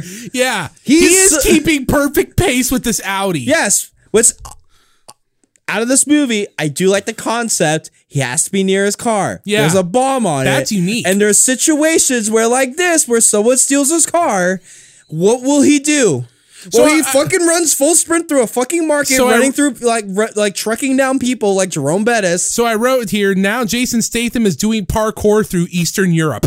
Yes. He eventually jacks a fucking BMX bike, and then he's just mobbing through a sweatshop. The craziest part I could tell you is the end, where at one point, with the bicycle, he hops onto a car. From the car, he hops onto a big truck. And from the truck, he hops into what looks like someone's apartment. And then he eventually descends into what looks like a sweatshop. And then, you know how in video games, action movies, they slide the motorcycle across the floor? He does that with the bike, but he hops on to the sliding bike. Yes, he slides the bike, but it stands on the bike. So basically, he's surfing a bike to friggin' eventually jump up onto a pole. And that car, friggin' vault through a window. Yeah. Basically smash through the, luckily, Red wakes up and realizes, hey, you're not Frank. I don't like you. Well, Frank got fired. Yeah. And then she starts no, I want Frank. Fuck you. She starts fighting this dude. The dude stops the car, and then freaking Frank just flies through a window into his window. Kicks him out of the car, and he says, you're fired. And drives away. What? Look, I know this isn't as crazy as the bomb Audi kickflip from the last movie, but that was great. That was awesome. Yes, he is able to keep pace with his own personal car. You know why I think the Transporter stuff hits different than other action movies? Because when I watch other action movies, there's a little bit of a hint that the movie is subtly acknowledging, okay, we're having fun. This is campy, watch Schwarzenegger mow down these dudes with a machine gun. I think why the Transporter and Jason Statham stuff in general hits so different is because when he does this crazy nutty shit, it's played completely seriously. There's no self-awareness. There's no jokes. There's no lampshade hanging. There's no meta commentary or jokes. No. In any other movie, they would have played this lightly or like a comedy scene. But they play it dead-ass serious where Jason Statham is parkouring through Europe, sliding on bikes, and jumping through windows. And he jumps through a big window to freaking... Kick the dude out of his car. Yeah, he straight up double drop kicks this dude through his freaking driver's side window, and the dude just goes out the other end of the car and just all right, You're fired. And it's played completely seriously. That's the real magic. Bro. I love Jason Statham. Yeah, we're watching Crank. We're watching Crank. I was like, I don't want to depart from Statham yet. It's not Bret Michaels where I'm like, can we be done? I'm like, no, I still need Statham in my life. I honestly would have tried to push out season 3 as long as possible. We would have done it by now for sure, but I would have pushed it out longer. Although we did end it on episode 69, so that's great. So Jason gets a call from... perfect, except fuck that episode for being 3 fucking hours. Yeah. Not that show, our episode. Yeah, it did have one of my favorite bits where during of our show, during the Led Zeppelin bit, where we go from 3-6 Mafia to then just roasting the Lord of the Rings fan base. That was great. So Jason gets a call from the inspector, and after the inspector, because Jason mentions that he thinks the gal's Russian, then the inspector talks shit on Dostoevsky, the author, and talks about, I swear these Russians, they are doom and gloom all the time. Every page of the book, it's like it's constant suffering and misery. I'm like, have you been to Russia? It's kind of cold and miserable. It's cold and miserable. But yeah, so Jason, their conversation basically amounts to Jason being like, these crumbs are trying to kill me, and I'm wired to blow. And the inspector gets annoyed because, Jason, why are people trying to fucking kill you again? It's like, Frank, why do you keep having people trying to kill you? They hatch a plan to hack or... What do you do? Come on. And I think I might have wrote this wrong here. They hatch a plan to hack or listen in on Statham as he makes a call to Hairline. Was that what happened? Yeah, he basically calls in with Hairline, and the inspector's also then trying to perform a freaking location like cell phone track. Yeah. Okay. So Hairline gives him a new code, and Inspector is just like, well, we'll get back to you. And then Jason gets a cheap new cell phone from a Radio Shack. Yep. Okay, it's not a Radio Shack, but it looks like a Radio Shack. So now he's in the car with Red again, and he's trying to cheer her up and mentions how the inspector was like, he was right about how doom and gloom all Russians are. And then she says, like, I'm not Russian, I'm Ukrainian. We are very different. And I'm just like, we are very different. She points to her to her heart and brain. She's like, here and here. And I'm like, here and here. I'm like, that aged pretty interesting, didn't it? So I don't know. Then at one point she takes some drugs. Oh yeah, no, she like sitting there and she like finds ecstasy or Molly and she goes like, oh yeah, we can have fun and do drugs. She takes a pill and then she offers one to Jason. Come He's on, like, Frank, do you want one? And it's like, no, we need to stay sharp. And then she just takes the other one. And Frank's trying to wrestle her not to do it, but she's like, no, I'm bratty and I'm bored. I want to party. So she takes the other pill because she was in like Ibiza or whatever, that like freaking party, that party island prior. Well, we eventually find out she was on she was at Ibiza or whatever the fucking like holy land of like doing ecstasy and listening to shitty techno music all throughout the day. It's a rich people summer. So. Yeah, when you're fucking like some like you're rich looking Ukrainian lady wearing some freaking sparkly like freaking dress this whole entire movie, and then like a moment of crisis, I didn't even realize bombs strapped to you. I didn't even realize until here because we're about halfway through the movie at this point ish, and and then when they stop for gas, this is the first time she's been out of the car. Yeah, that we've seen. I mean, yeah. Okay, so he's gassing up, and she's trying to seduce him while he's gassing up. And when she goes into the gas, she's high on Molly, she's ready to party, and then she wants to party with those sick bald abs. She goes into the gas station and starts trying to buy booze and chips, while Statham sounds like a dad from the window. He's like, "Don't, no." And then she tries to go. No. She literally is just like Statham gives her cash. She walks into the spot. She just gives the cashier the cash she had in hand, and then just starts grabbing chips, starts munching, finds vodka. Then she's like, I'm going to go walk to the bathroom to pee. But her bracelet turns red as in, oh, I might blow. So she just pisses right in the aisle. And yes, you have Statham going like, please stop doing that. Please. This was the most bizarre scene in the trilogy. This was it's pretty funny. It's a funny scene. It's like, what's going on? And then like dudes in a Mercedes pull by to stop, and like Statham goes like, those dudes look like dudes on the mission. and sketch. And he's trying to stealth past them, but the problem is Red's making such a scene that like he comes out and she has a full bottle of vodka trying to get lit, and she's like trying to go like, Frank, come on, drink, let's party. And he's like, no, we can't. You just told me I'm all doom and gloom, and then you say, and then you do this and like no want to party. Make up your mind. Make up your mind, Frank. And dudes go like, hey, I think that's the lady that we need to freaking get down. And then it's like Statham just like shoves her in the car. It's like, we need a mob now. So now the chase is on and some electro beat shit comes on and I'm like, man, this feels like Need for Speed again. And then I just wrote here, I'm like, why don't they make those games anymore? No, this is a fucking hilarious scene because you got a freaking high pumping like garbage techno song going. It's like boosh, boosh, boosh, boosh. And like Statham's trying to like weave through traffic, but you got Red in the back just fucking partying like, yeah, oh yeah, this is so sick. And like you got Statham and Dyer, he's trying to turn on the volume like, I need to have a conversation right now on the phone. Yeah. But she's like turning up the music like, boosh, boosh, boosh, while he's like weaving through traffic while being chased down like by this fucking black Mercedes. So he eventually turns off the music and calls the hairline and he goes like, he's like, hey, what the fuck is this? And he's like, oh, that's not me, LaMayo. Let me look into it. What do you mean it's not you? And then we get normal action music. I'm like, dude, I like the funny like the like intertwined garbage techno music being bumping while like the part you got a party like this lady is just like you, man, partying off her mind as like we got Dyer straight of like just like it's Dyer's like I'm telling you, man, that shit made me miss those Need for Speed games. Why don't they make those anymore? Or Burnout. When's the last time a new Burnout game came out?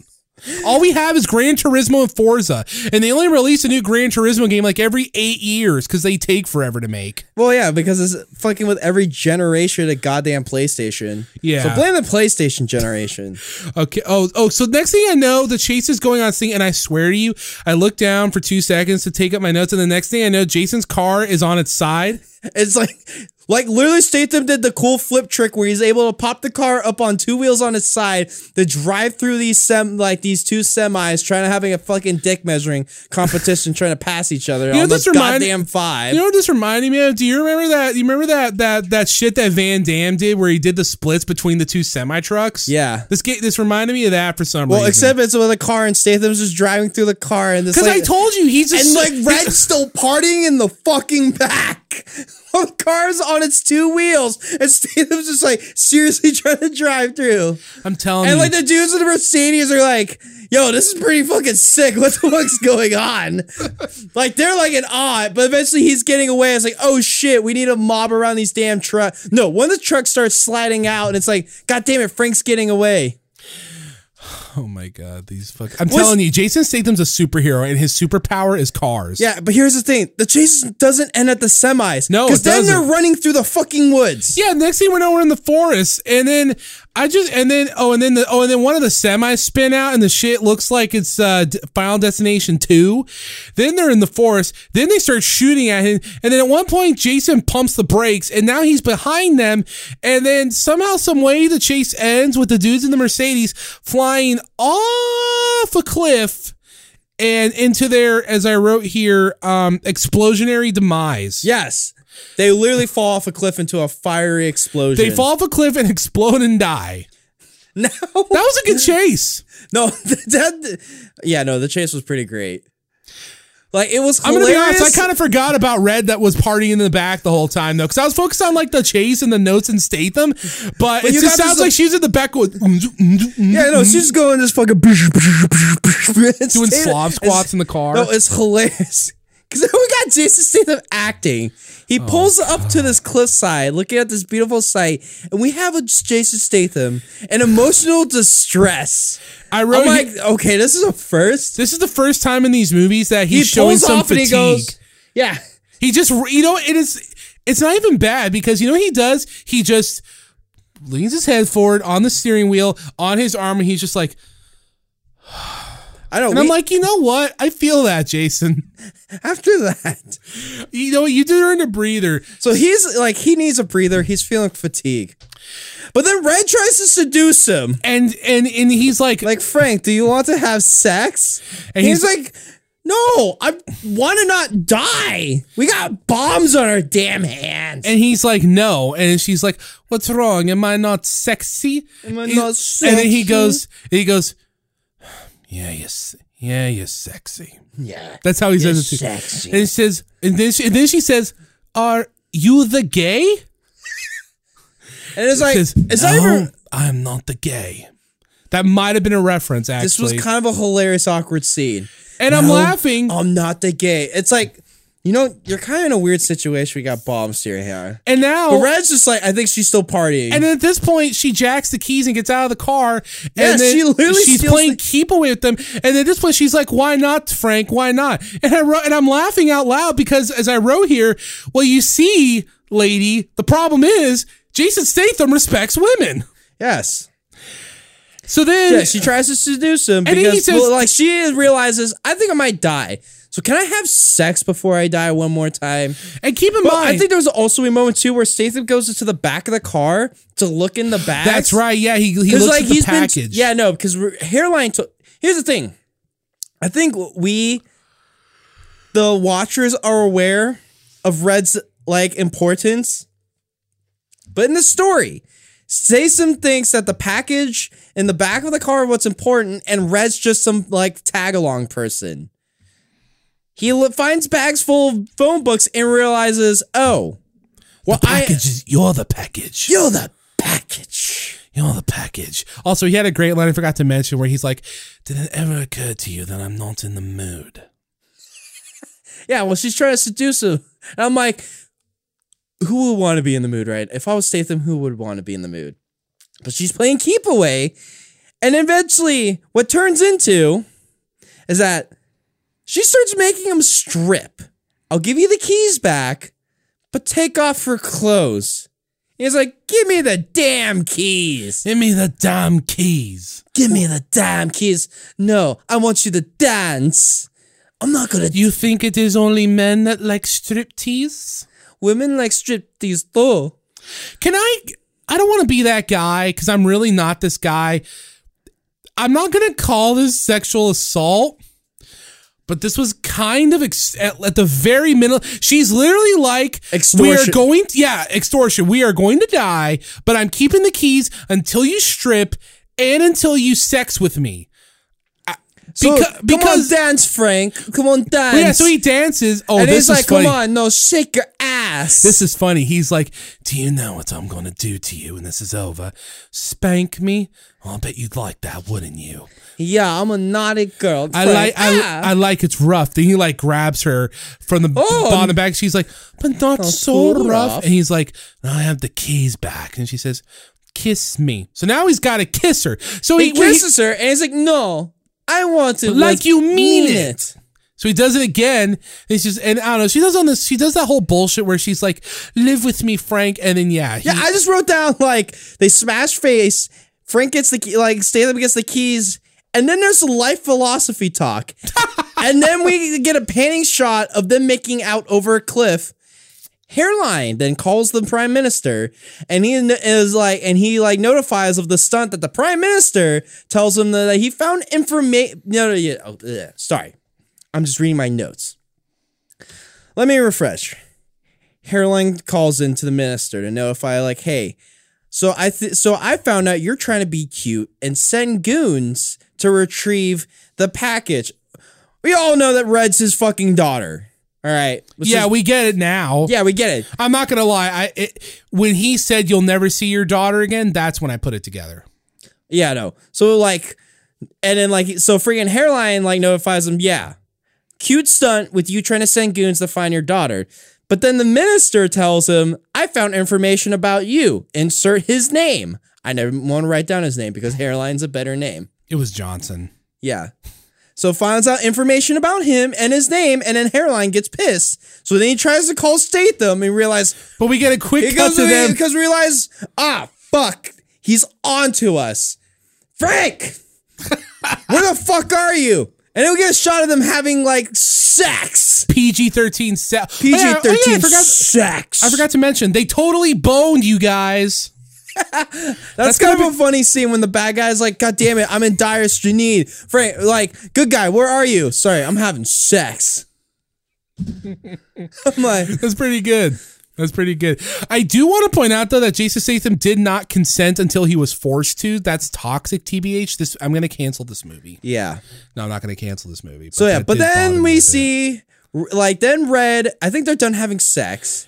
And then she gives her and Statham are snuggling over the cliff. Yeah. Like, they got a blanket, and she's giving exposition of her being abducted in Ibiza, where she wakes up to meet Malcolm as he's mobbing through. And then now and then it's like, yeah, we just have more romance snuggles over the sunset. Anything you want to add on that scene? Pretty much the only thing I really wrote down here was she tells Jason how much Malcolm was in over his head and what really happened that day. That's pretty much it. So yeah, and then Hairline tells eventually Johnson tells Statham the new coordinates. So then we see the minister arrive and runs into the inspector. That was kind of it for the scene. Yeah. I think that was a shortcut scene. And then we cut, and I actually wrote here my notes. OMG, these cuts, bro. Fucking cuts, bro. We get actually a pretty sweet scene about how Red tells Statham about how safe she feels with him. Yeah. Then he's called by the inspector, who's like, yeah, by the way, that girl you're with is like this super important dude's daughter, and there's some toxic waste shit going on. Yeah, I know, dude. We went from fucking, that one Colombian Cocaine Cartel. Colombian Cocaine Cartel? Super Cartel? virus trying to kill all these high-level medical politicians. Man. Yeah, man, the Colombian Cocaine Cartel. Now we're like, we're here for some extortion so we can dump trash. Don't say it like that, because I told you. It just sounds like Jason Statham's fighting like a ring of just big political litterers, which is funny. So then Jason finds out he's been so then Johnson calls and says, take your first left. Yeah. So then Jason takes his first left and he's on a bridge. You're skipping through. I think you jump because I wrote down they arrive in the Ukraine and Red's all snuggles on Statham in the car. Oh yeah, right, because this is the part where it tells us I'm sorry. All right, take your first left. All right, Frank, take your first left. So Jason finds out he's been led into a trap. Cars on both sides of the bridge.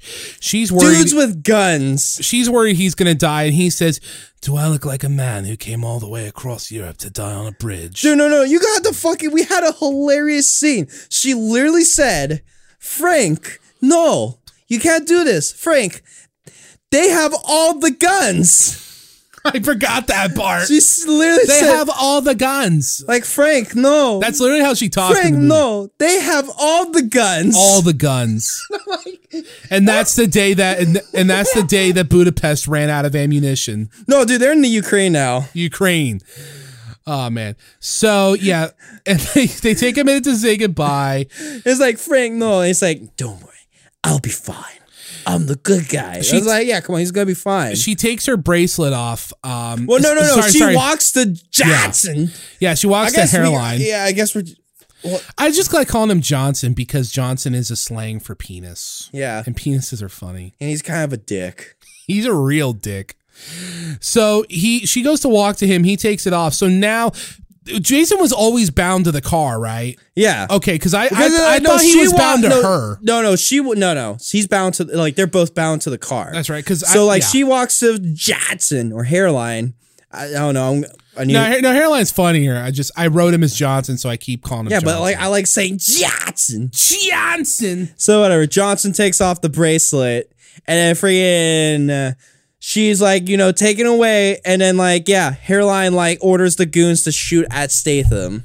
So Jason Statham drives off a fucking bridge into the river. What? That is actually a pretty tense scene. It's like, what do? You can't get away from the car. I thought the scene had some good tension to it. It's like, oh shit, what do you do? So he just drives off his car off into the river. And then we get a cheesy one-liner from Hairline. He says, his beloved car will be his grave. If he leaves, he dies. If he stays, he drowns. Let's go. Yeah, come on. It's because just hey, should we stay and try to figure out? I was like, no. Why would we? If he leaves his car, he blows up. If he stays in the car, it's drowned. I think we're good.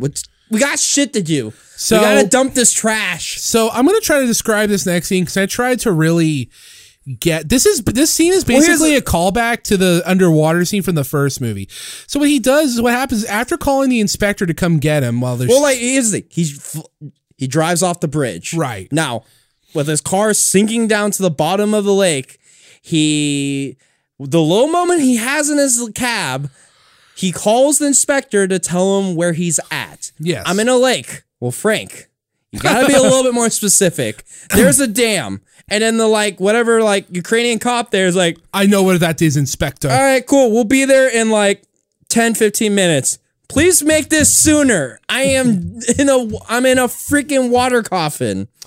So then what happens next is Jason swims outside, kisses his tires for air, pulls out a light. What's that could work? I wanted to ask you, because that's not air. That's it's air. Is that straight up air? It's air. I thought there was always some weird other thing that always went into air pumps for tires. Maybe, but it's just compressed air that goes in. Well, he kisses his tires. So I'm like, okay, at least as he does that, he takes the bags that had the phone books in the back. He uses them as air bubbles too to catch a breath, still breathing air in his tires. But then he uses, I guess, the air in the tires to get the freaking bags to have enough air into them to start lifting his freaking car back to the surface. Okay, that's completely different than what I thought. He had a random, the boat they were in earlier. I thought that was my brain thought that was one of those rubber lifeboat, inflatable lifeboat things. I thought he randomly had that in his car. So what he he used the bags to make a freaking random raft to lift his car back up to the surface of the water. He did some shit to scuttle this car. Okay? Yes, which I'm like. Well, it was how are they gonna? It's I was how are they gonna do that? I know. I should try to maybe take this seriously and be a snobby critic and just be I couldn't suspend my disbelief. But honestly, I had no idea what the fuck was happening. I have no disbelief to suspend because I had no idea what was happening. You're just curious. I just know at some point Jason lifted his car from the water. Yes, while still able to use his car for air in the water. Yeah, I'm like, what a guy. Jason and Audi's OTP. Oh, by the way, I was a little overdramatic in my notes. I wrote, he rose his car from the ocean floor. Yes. Well, it wasn't the ocean. So now we see Hairline and his crew grabbing a train. Didn't they have cars and guns? But I guess... Yeah. But I feel like they could block traffic if they were in the cars. They have their location. I feel like a train, they could be more on the move and still kill time so that the minister has no other choice than sign the bill information that allows them to dump the trash in Ukraine.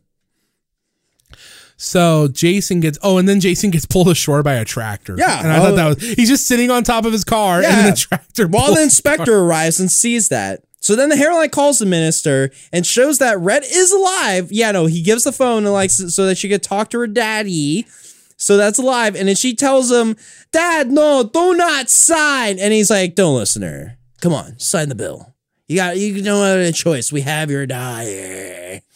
So Statham's is sitting there trying to start his car, and an inspector then says the bad guys are trying to dump hazardous garbage that can ruin the country for 100 years or something like that. The inspector has a really thick accent, and I didn't really get anything from what he said. Other than that, he does his best. Something was something's gonna be ruined for 100 years, and the guys are trying to dump trash. I googled him. He's actually a pretty decently big name-ish actor over in France. He's been acting since at least the 80s. He comes off as a good actor, but this is the Transporter movies. No. Come on. He might actually be the best actor in these movies, on a technical level. Yes. He's pretty entertaining, compelling sure character. Shit isn't Lola. has just sitting there just casually yeah, no. So, all right, yeah, Frank, this is what I found out. He does a very good job at he's very good at his job. Yeah. He's very good at his job, but he's a very chill and he has a very chill demeanor. He even reprised his role. I guess Transporter got a short-lived TV show for a bit. He even reprised his role for that. Okay, so then, also they track bad guys, they track Hairline's cell phone, which they've tried to do that a couple of times, but didn't they imply this Johnson dude worked with military people? Shouldn't he have known that they were trying to track his calls? A little bit, but like I think he kept like using burner phones because like they never seem to actually catch the guy. But when they track this call this time, he's on a train and they look like there's no good way of like trying to get him. I just know that he goes on this bad guy speech to this weird speech to Valentina on how she's small brain and how he's based in red pilled. He literally says like, "Come on, there are no more countries, only economic realities." Come on, economic realities. There's no borders. And then Red just flips him off.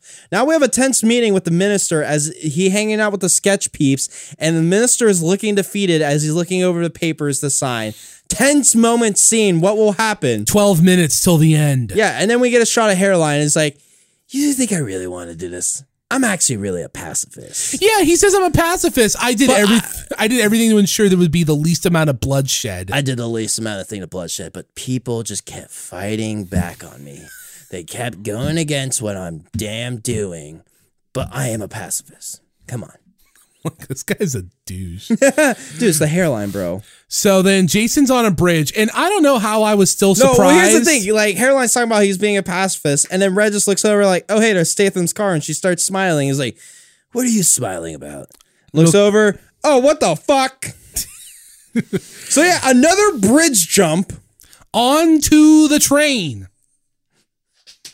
And he lands his Audi on the train, on top of it, hops out, and then hops down in the train for a final showdown. And using bullets and his greatest weapon of all, shaky cam, he takes out all of. This was literally like fucking. Was this the gunfight you were talking about earlier? Yes, this is the gunfight where he's looking stiff and it's just like glitched and like boom, boom, boom, boom, boom, and like dudes are going.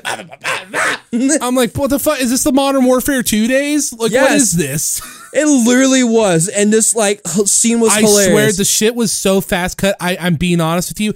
I don't even remember seeing bullet holes when these guys got shot. The editing was so quick. I just know I was laughing. So he takes out all those dudes, and then he's trying to go after Hairline, but he can't because his car's too far away. Yeah, because like he parked his car too far, and he's like, "Damn it, I still have a bomb on my thing." And Hairline goes, "Haha, there's a bomb." So then he tries to detach the train car that him and Red are in because I know he was like chasing down Red. So Statham, is it really that easy to detach a train car? Because people seem to be able to do it in every movie ever. We'll say for plot convenience. Okay. Hey, Johnson might be a smart man. He might be a smart man. To do what he's doing. So what does Jason do? He runs back outside, gets his car, and then he runs back to the roof of the train. I think the scene might have been the inspiration for the first part. Remember that weird shit Bond does in the first part of Skyfall? Yeah, where the train explodes or whatever? Yeah, where the train just falls apart, but he just able to like walk onto the moving car. Yeah, I think that was inspired by this because he jumps off the detached car. No. He doesn't jump. No, he drives his fucking car off the detached car, like the car train, into the one that has fucking Hairline in it, crashes his car through, so now there's no distance. He's ready to fucking fight like Hairline.